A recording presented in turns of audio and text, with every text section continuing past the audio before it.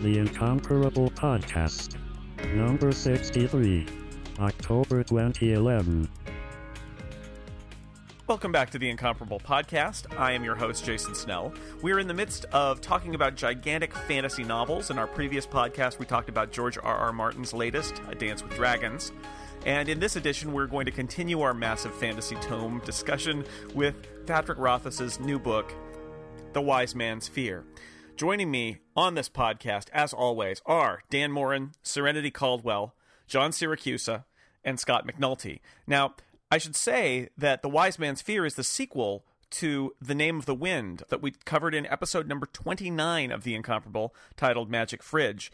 However, I wasn't actually on that podcast because at the time, I did not know The Name of the Wind. Foolish, Jason. It's George. But I thought they called the wind Mariah. Common misconception. Anyway, the sequel, also a giant 1,000-page fantasy novel, The Wise Man's Fear by Patrick Rothfuss, and I've read that one too. I am fully up to date on the Kvothe saga, as it were. You can even pronounce his name. That's pretty good. So you read the first one and the second one?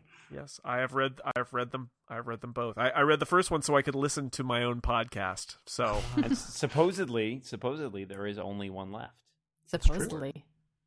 Yeah, I kept waiting for the Killer Chronicles Day 3, and at the end of book 3, he's like, "Wow, I told you this would only go 3 days, but I think we're over time. So let's just come back and finish it in book 4." No.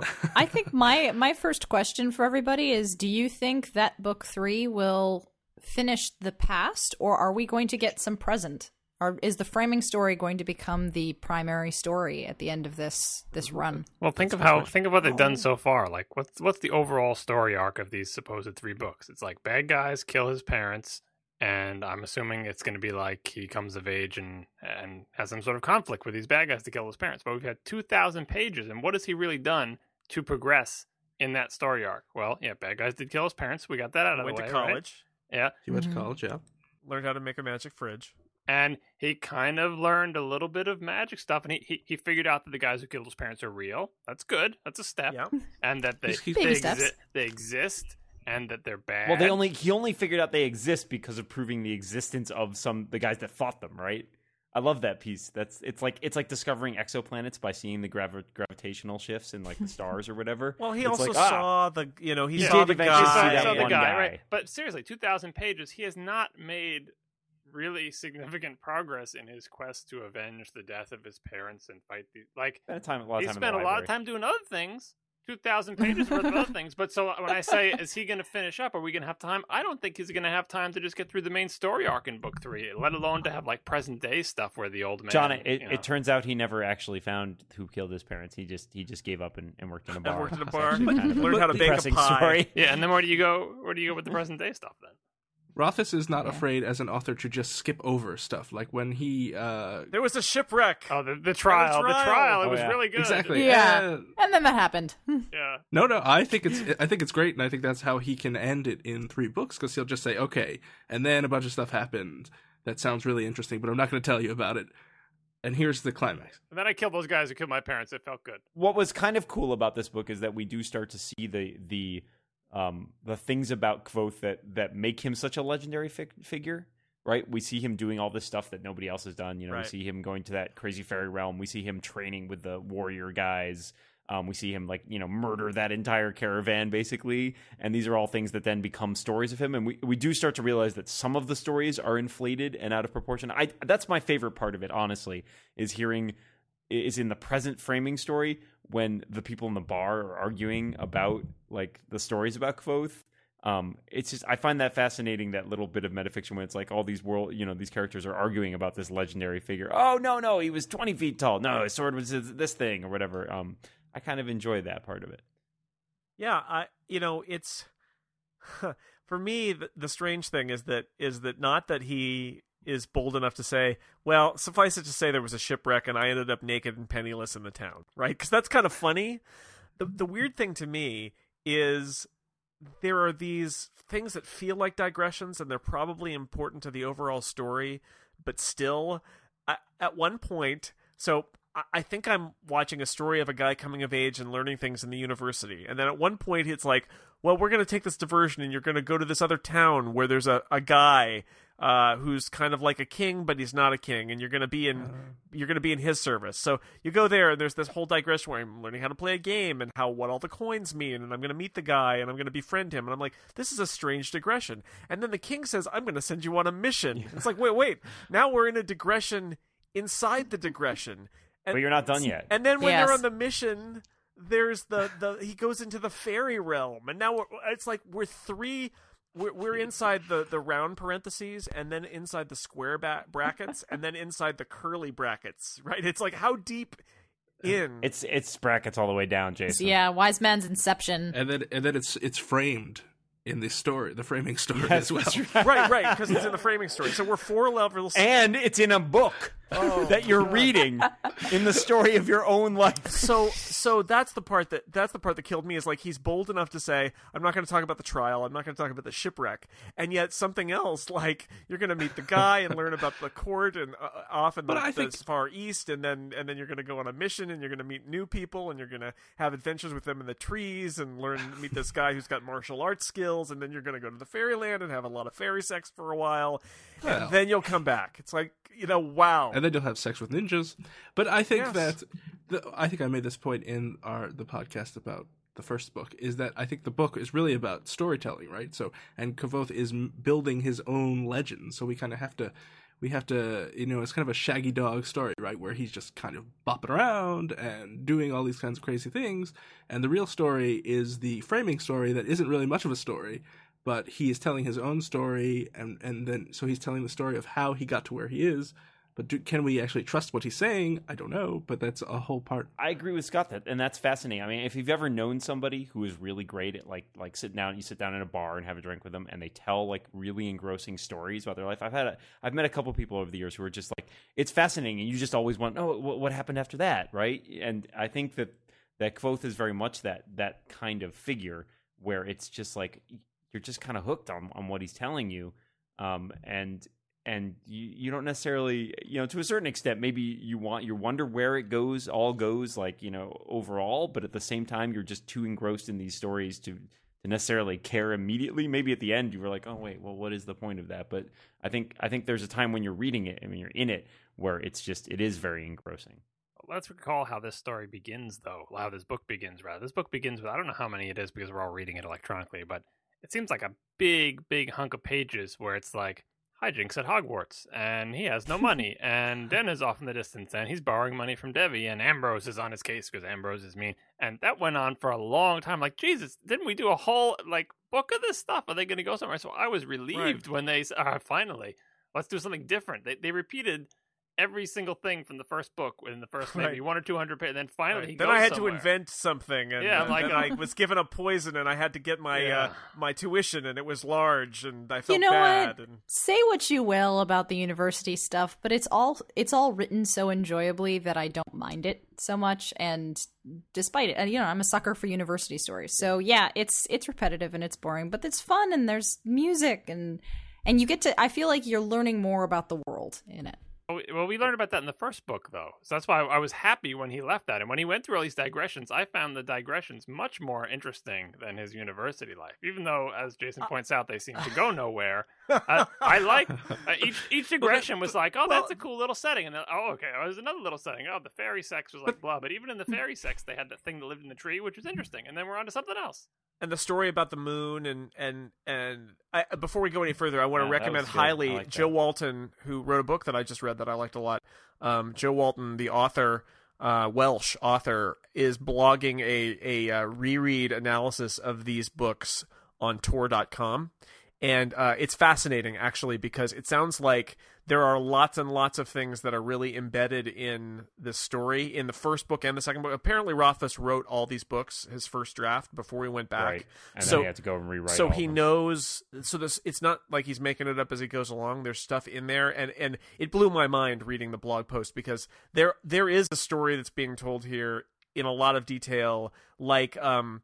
the one that really blew me away is in the second book, when he's at the court of the Mire, and the Mire has married the Lockless lady, And she hates whatever Ademaru. Yeah, the gypsies, the Ademaru, which Kvothe is a member of. And one of the reasons is because her cousin, sister, aunt, something ran off and married one. That's totally Kvothe's mother. His mother, yeah. Yeah, and in fact, if you look at the first book, one of the songs, the song that his mother yells at his father for singing, ends with a rhyme that at the time looked like he was saying that she lacked less.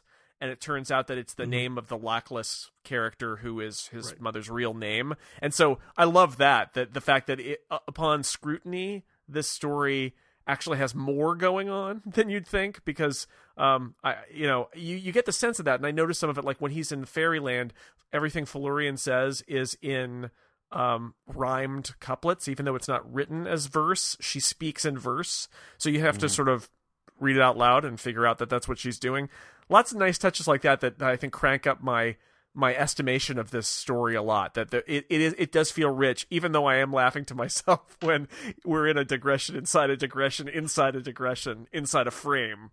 I still don't call that a good story, though. That's maybe like he has interesting. That's kind of like more like soap opera plot points where things interconnect. No, I wouldn't say soap opera. There's a writing craft. A central conflict and a character that goes through some sort of change, and like I like those worlds and those settings, and I enjoy reading, about them and stuff. But in terms of storytelling, I want a story, like to build even something as big and flabby as Lord of the Rings still has an overall story. There's the ring, they got to destroy it. They have this big long journey. There's a bunch of crap in the middle, but there's still an arc. Now, maybe the third book will do that, but so far it's been 2 books of treading water, pleasant treading water in some cases, but it's entirely an arc. I would argue that the character changes from book 1 to 2. I mean, if you look at where he is when he starts out, in terms of like we get his backstory, and then I think the scene in that whole book that gave me the most sort of like recognition of this character changing is when he murders that entire caravan, right? Like in cold blood, essentially, right? Like that is a very different guy. That is not a university student. Oh, I'm happy to be learning stuff and just hanging out with my friends, having some drinks, playing some music. No, and then I murder a whole bunch of people. Well, he was always a hothead and a jerk, though. Yeah.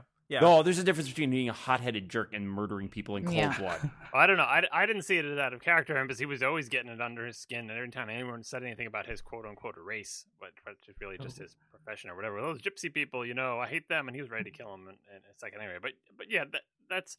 If that's going to be where they're going to go with the story, there's a bunch of other stuff there that doesn't contribute to that. And like I said, I think the things that I like the best are the things that aren't actually contributing to the story, and that works against my estimation of this overall story.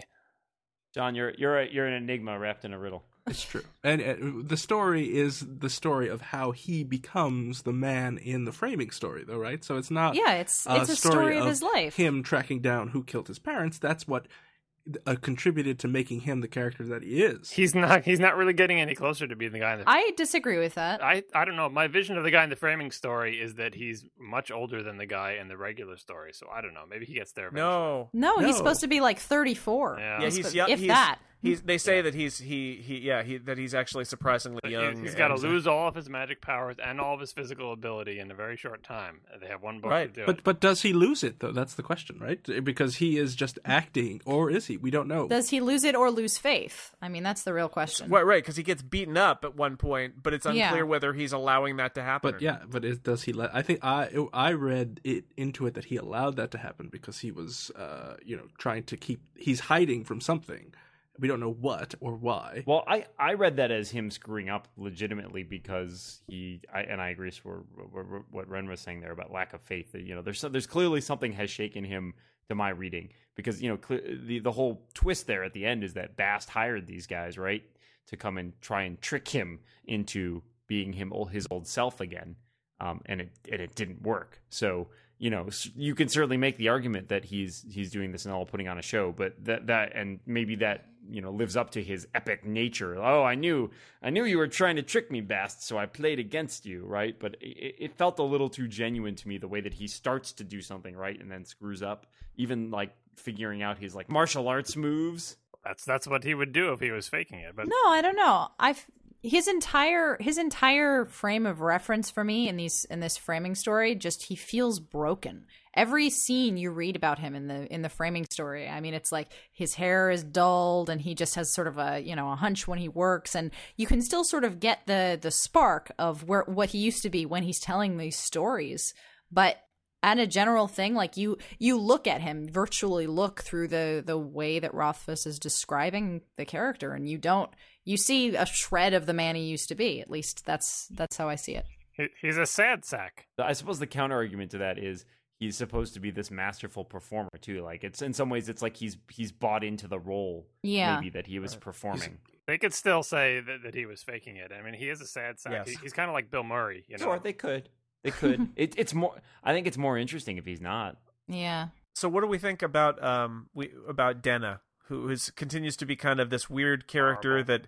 that she's so great and yet she's also so mysterious, and she has a mysterious patron, and with the exception of the scene where he eavesdrops on her as she tells the girl that she can be a prostitute of various kinds, or she can find another line of work to be in, which I thought was kind of interesting, but I find her problematic because she does seem kind of like this flat, empty, it's the love of his life, but she's not that interesting. I feel like maybe because her story is so wrapped up in the overarching story, we only see her in one perspective. Exactly. Yeah, right? you only see him from which will be a very clever reveal, but at the same time we have 2 books of her being completely flat and boring. Well, so is Ambrose. Ambrose is another flat character. Ambrose is completely one-dimensional. He's not even a character. There's a lot of... I complain about the characters in the first one, and it continues to be the case in the second. A lot of cookie-cutter characters, and even the main character I still think is still kind of Mary Sue in the way that he's good at everything that he tries in an annoying way. And another issue I'll get to when we get to a later section. But Denna is the flattest because she's so one-dimensional, but Ambrose is also one-dimensional, but we just accept that, he's the antagonist. He's not that important. He's right. Not the main antagonist, I keep waiting for Kvothe to kill him and have it basically ruin his life. Yeah, bad things happen.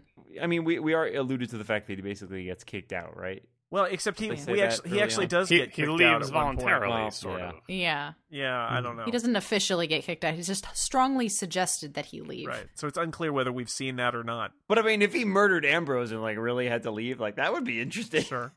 Well, they would say self-defense. Well, it's interesting that all the settings that he seems to be put in are ones where there's an authority that has control over his life. He goes right from the university, where we had a book and a half practically of his life being ruled by the rules of this university, where you had to pay tuition and you had to do this, but you can't do bad magic against these people and blah, blah, blah. Then he goes right into the mayor, however you pronounce that guy's name, where he has another place where he's not in control. He's got to be nice to the king's guy, or else he's going to hang him or kill him. He's at the mercy of a rule system. The bronze ring. Yeah, that he hasn't defined the system, and at any second, if he runs afoul of the system, it's a life-threatening thing, either because he's going to be poor and destitute and out on the street and not at the university, or because they're just going to hang him because the guy is capricious and very powerful.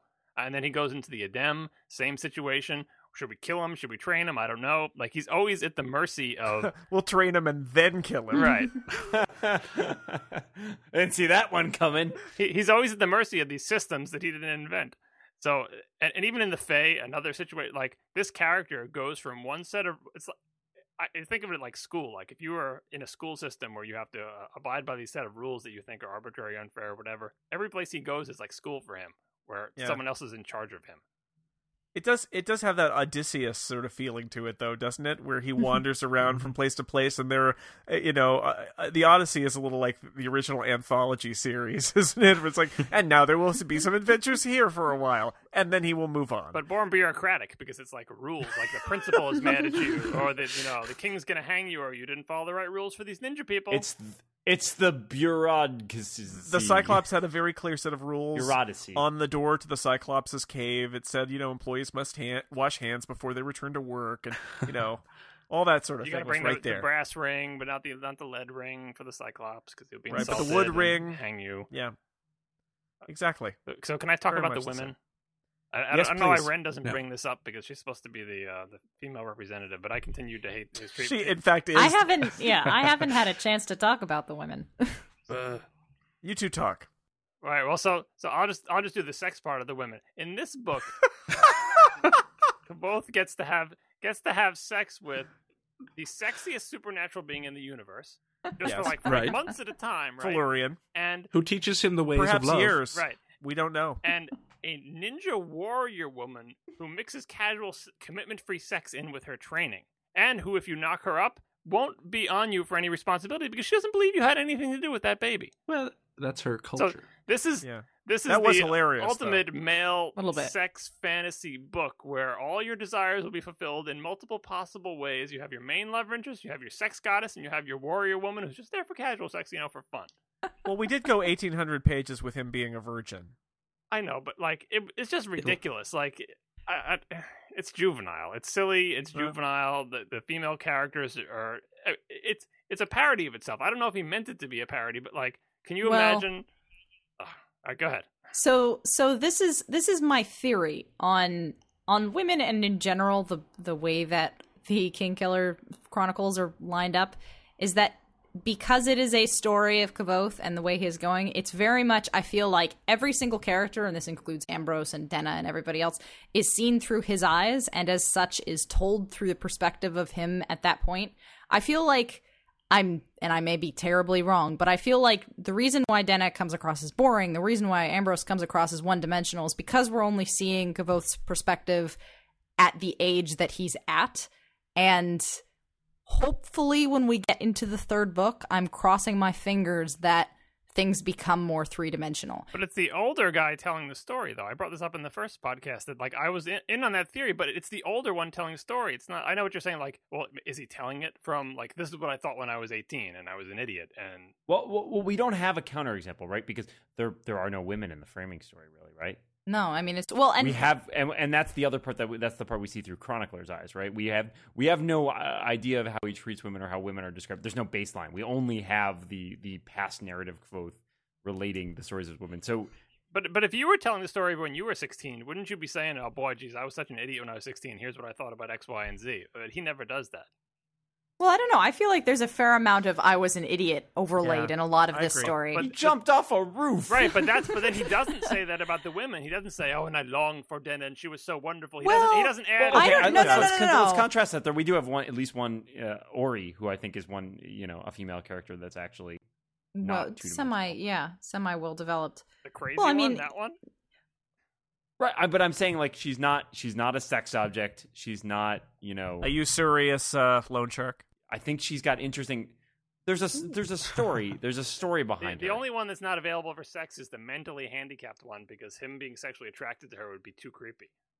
I don't know if she's mentally handicapped though. Well, I think her brain is broken. Yeah, but I assume she's a namer who went. Who went? That was my. But she's clearly nuts, so it's not appropriate for Kvothe to be telling us that, like, "Ooh, I caught a glimpse of her leg in this sexy rag that she was wearing up from the sewers." It's not.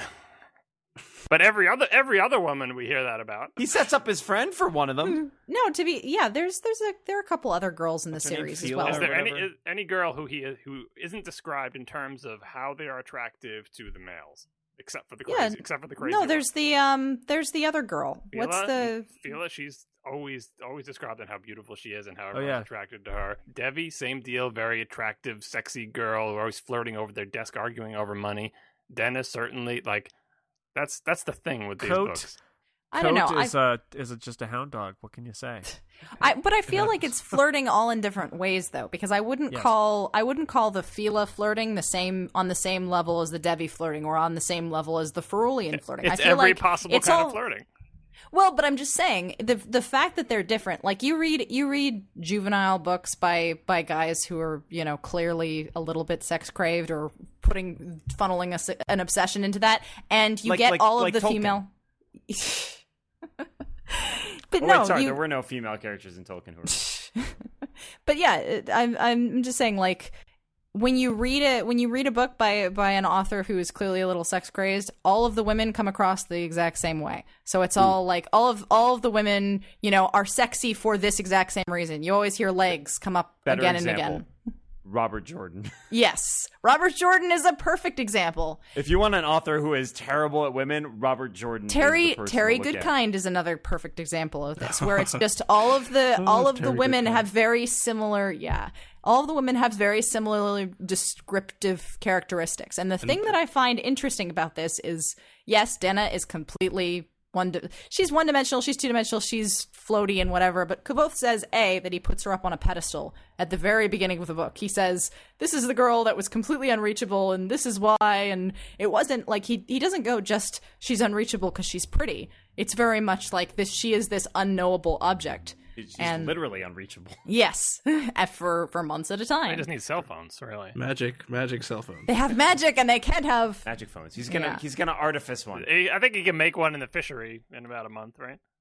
Yeah, she's writing her own Queen Killer Chronicles. Yeah, exactly. That would be fascinating. That would be really well. Actually, that's one of the that. things in that Tor.com blog that I thought was a really funny theory, which is that he is obsessed with finding the Chandrian, and the Chandrians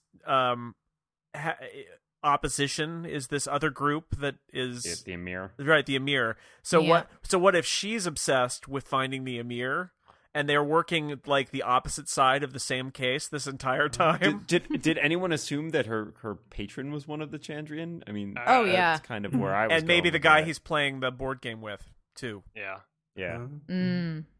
But who knows? I mean, that could be that's just the law of the economy of characters talking there, which is perhaps we've seen her patron and we already know who he is. If it was the guy who he's playing chess with, I'm going to call cheat on that, because that character, like, you have to put in something that makes us suspect. And that guy was 100% straight up. He's a good guy. And to turn that's what makes me suspect him. That's bad writing. Like, you have to, you know what I mean?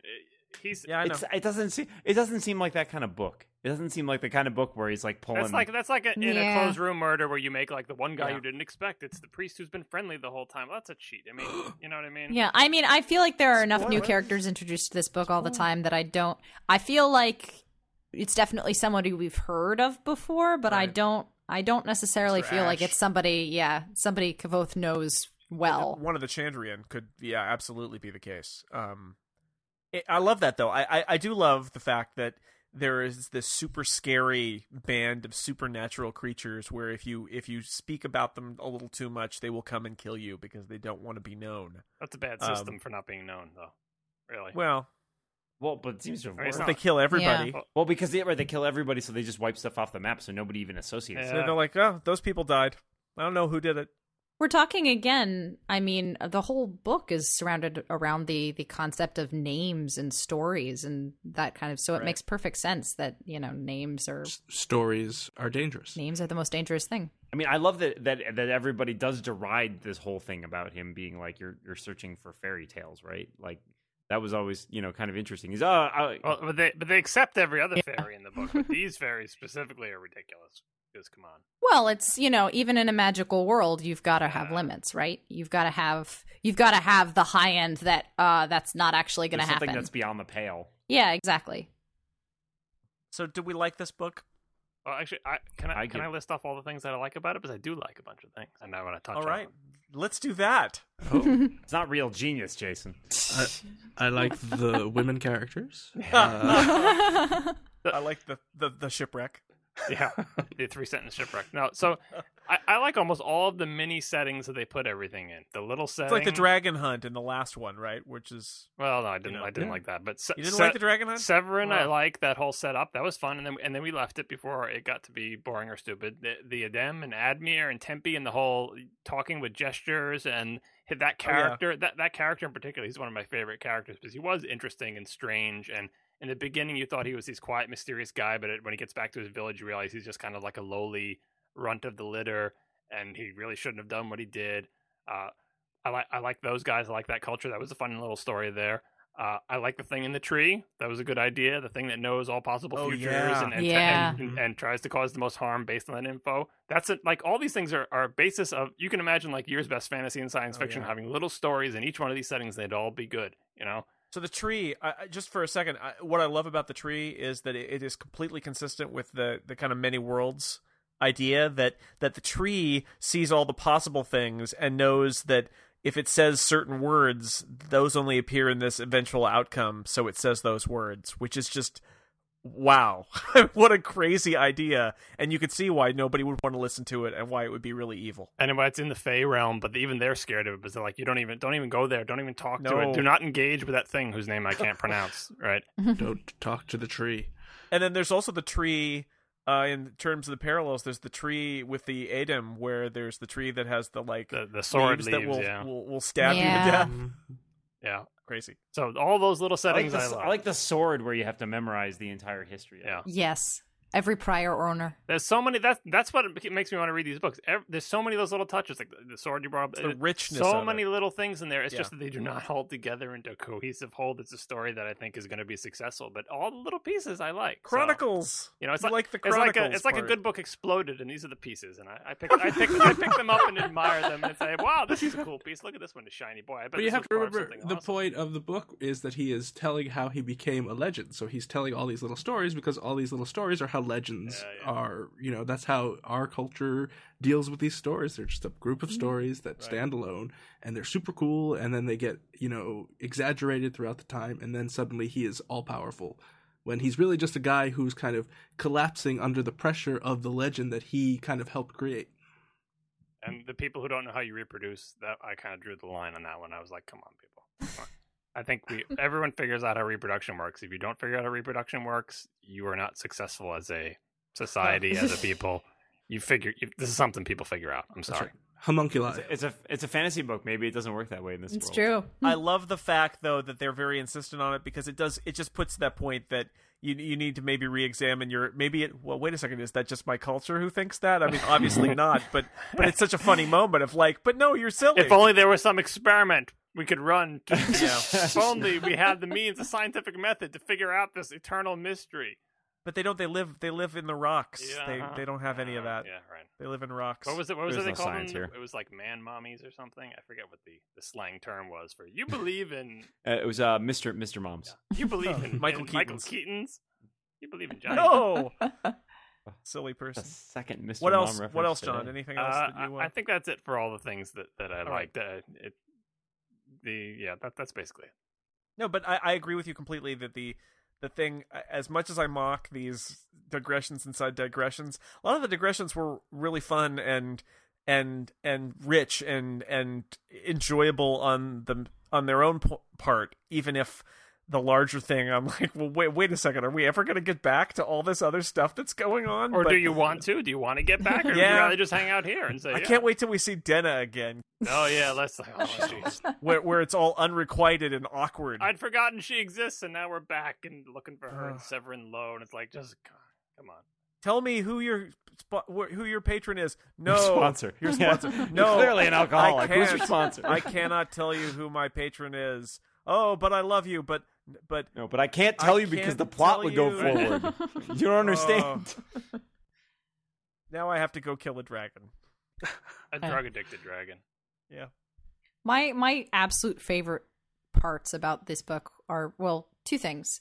One, I love the fact that these are, two almost 1,000-page books, and this one is 1,000 pages, I think. Where 994 pages that don't feel like 1,000-page books. I read each of these. I read them back to back because I happened to pick up Name of the Wind after Wise Man's Fear had come out, and I read those back to back in 2 days just because. Just like Foth.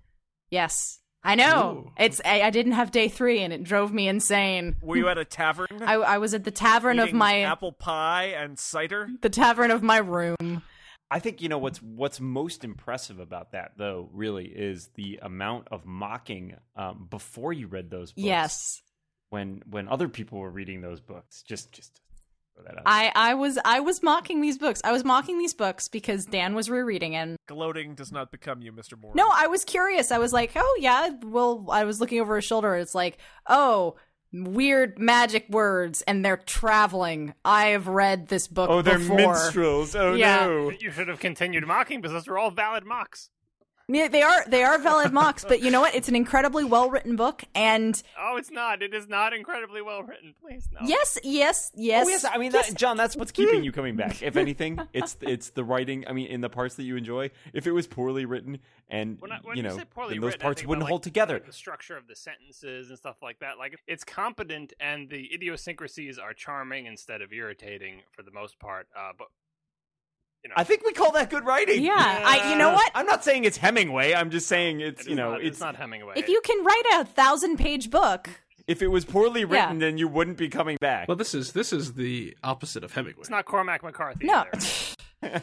If you can keep me occupied for an entire day for a 1,000-page book and make it feel like I've only read 200 pages, I count that as good writing. It's a book lumbus. Yes. It's a page turner. And I will give you that. It's definitely a page turner. It's not Stephen King caliber page turner, but it's still a page turner. Kindle clicker. Also, I mean, I respect I really, really respect his ability to work music into this and to work like Ferolian's iambic dialogue and all of that. It's really, really interesting to see those fields and those sort of things interweaving. And the music stuff, I mean, coming from a classical music background and reading these books, it's really, really touching. Some of the things in here strike right at the core of people, like, especially me, like as a musician. I'm like, yep, I completely identify with what you're talking about, and the way you're saying this is exactly how I feel. And it's, you don't find that all that often, where someone can capture passion accurately on the page. And that was really impressive. I'm still going with my exploding book theory because, like, for example, that little piece, that piece of the music, I recognize that as a good part of, even though I'm not a musical person, as a good part of the book. There are many aspects of this that are exemplary. I just don't think they all fit together into an overall really good book, really good story. It's a page turner because I love those little nuggets, and it's like a video game where there's really cool, maybe really cool boss battles or really cool levels here and there, and there's lots of drudgery in between, and when you're done, it doesn't hold up as a cohesive whole story. So even though I keep wanting to go through it, but I want to get to the next interesting nugget, I keep turning the pages, and each of those nuggets is good, and there are good aspects of it. I don't think the mix is right. I don't think the formula. I don't think he's got it down yet. You're a rat. You're a rat in a maze, John. Yeah. Looking for that next piece of cheese. I am. Well, there are good pieces of cheese here and there, That exploded off of the large wheel of cheese. But most of it's a maze. And if there's not, wait 150 pages and be off to another setting. Scott, you're a veteran fantasy reader. What do you think? I completely disagree with John, because I think that the beauty of this story is that it is so fragmented and kind of building up into this framing story.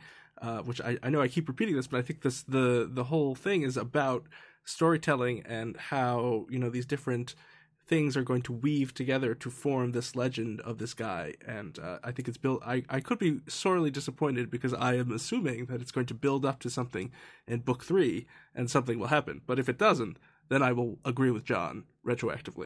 I'm just assuming the explanation in book 3 will be disappointing, and I can't believe Scott isn't also assuming that as my fellow pessimist. Well, we have an optimist and Scott's a pessimist. An optimist.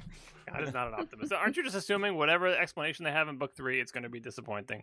There's no way they can explain anything to build up to the hype they have over for the 2 books. John says the glass is half empty. Scott says it's half full. I say it's got half as much stuff as it contains. Exactly.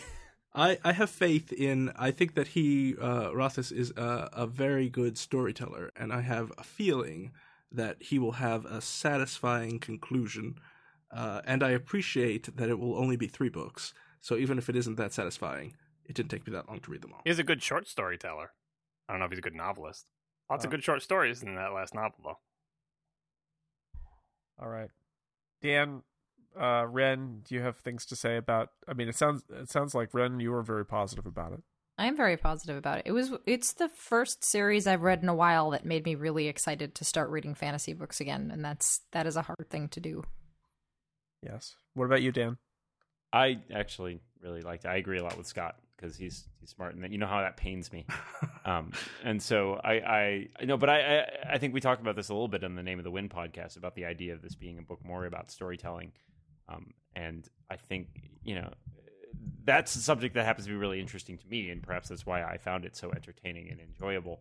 That sort of meta aspect of, well, what is a fantasy legend, right? We have so many books that are about these larger-than-life heroes and the adventures they go on, and so it's kind of interesting to have them be, flipped on their head to a certain extent and be like, yes, there are all these stories, but we are hearing them through this person's point of view, and we're, this person who basically appears to be, a bartender. There's some interesting contradictions going on in there, and again, like Scott, I think the 3rd book, if we're building to an end here, then hopefully it pays off on all the stuff that we've sort of had put out there. and I certainly enjoyed the first two and look forward to reading the third one. Jason, how do you feel about these books?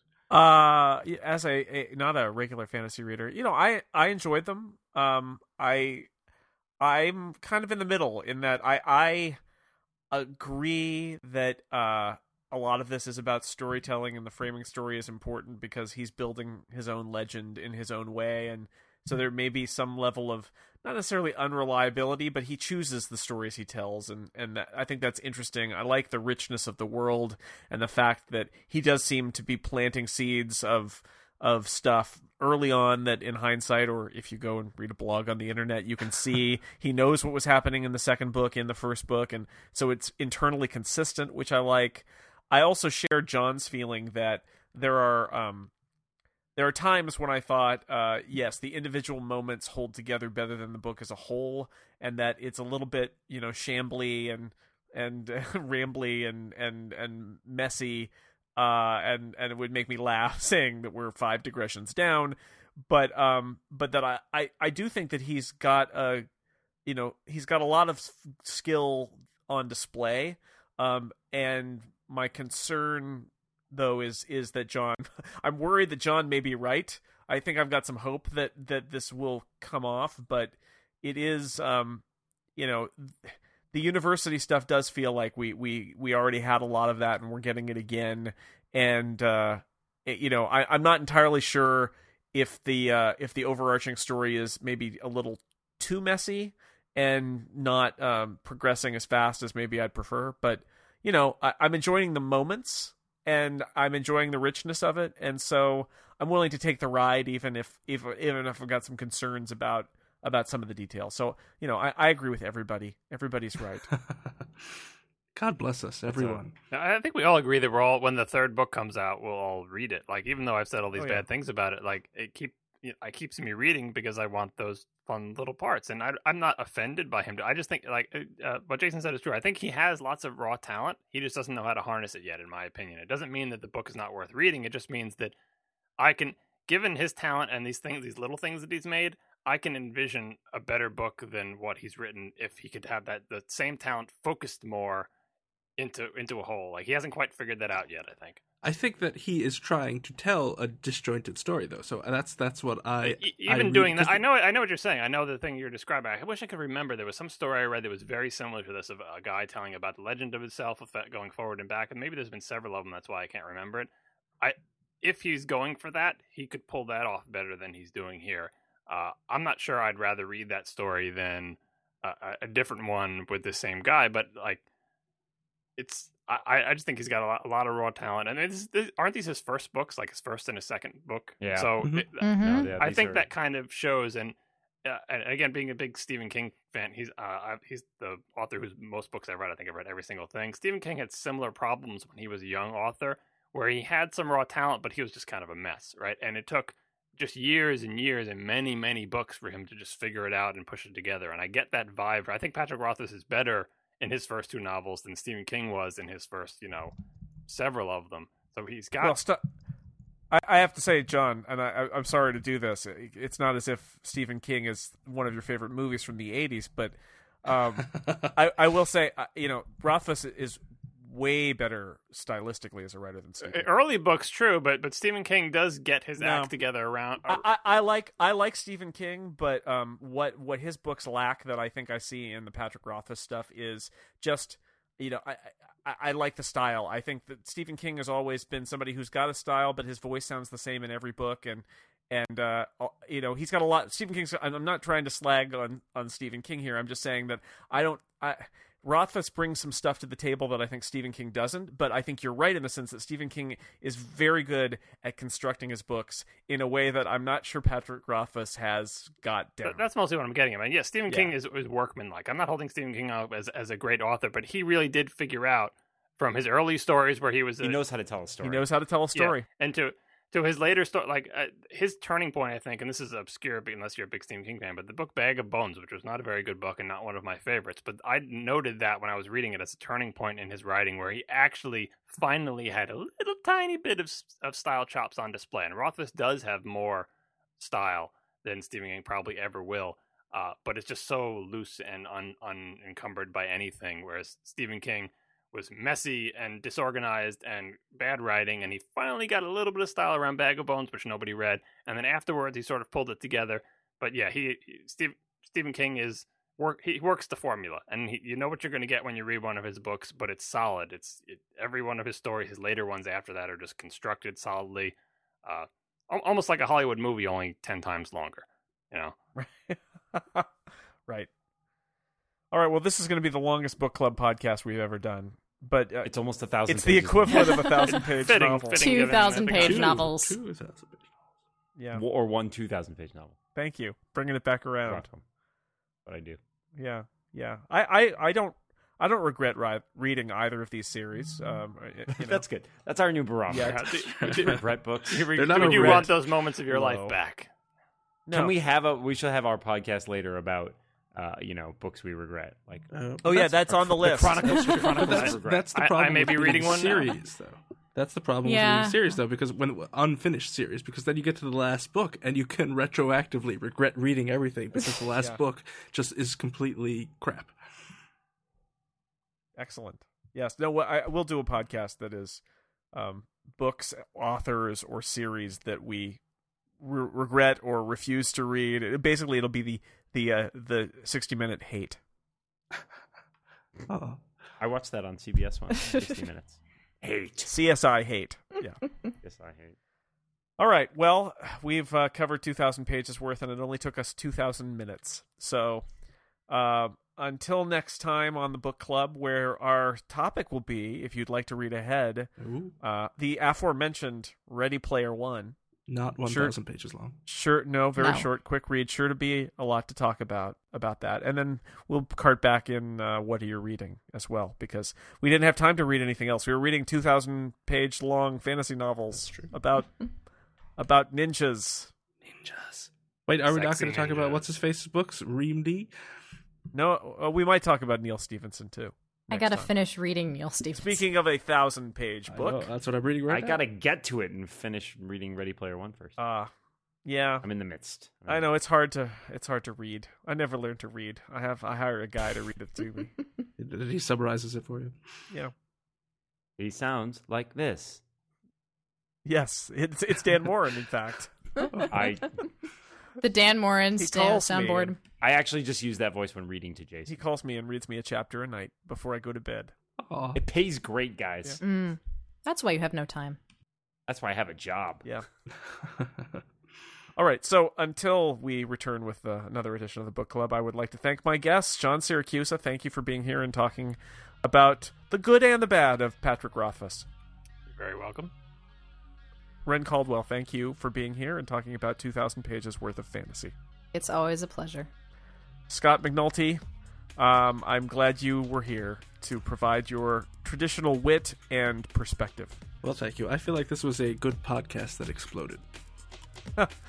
Well, it was a podcast that exploded. That's every podcast in this series. Leaving good parts. That's right. Leaving good parts scattered around amidst the wreckage. And Dan Morin, thank you for being here as you are on practically every podcast. You make it sound like I don't have a life. Come on. No, you're consistent. Busy reading. You're a consistent man. But you're too busy. That is the name of my memoir. Too busy. Consistent man. Too busy recording podcasts to read books. Sadly. I'm reading a book right now as we are on Well, this that podcast. explains a lot. It does. I'm sure it does. All right. Until next time, I'm Jason Snell for The Incomparable. Thanks for listening. Goodbye. Always read. Read, kids. Reading is fundamental. Stay in school.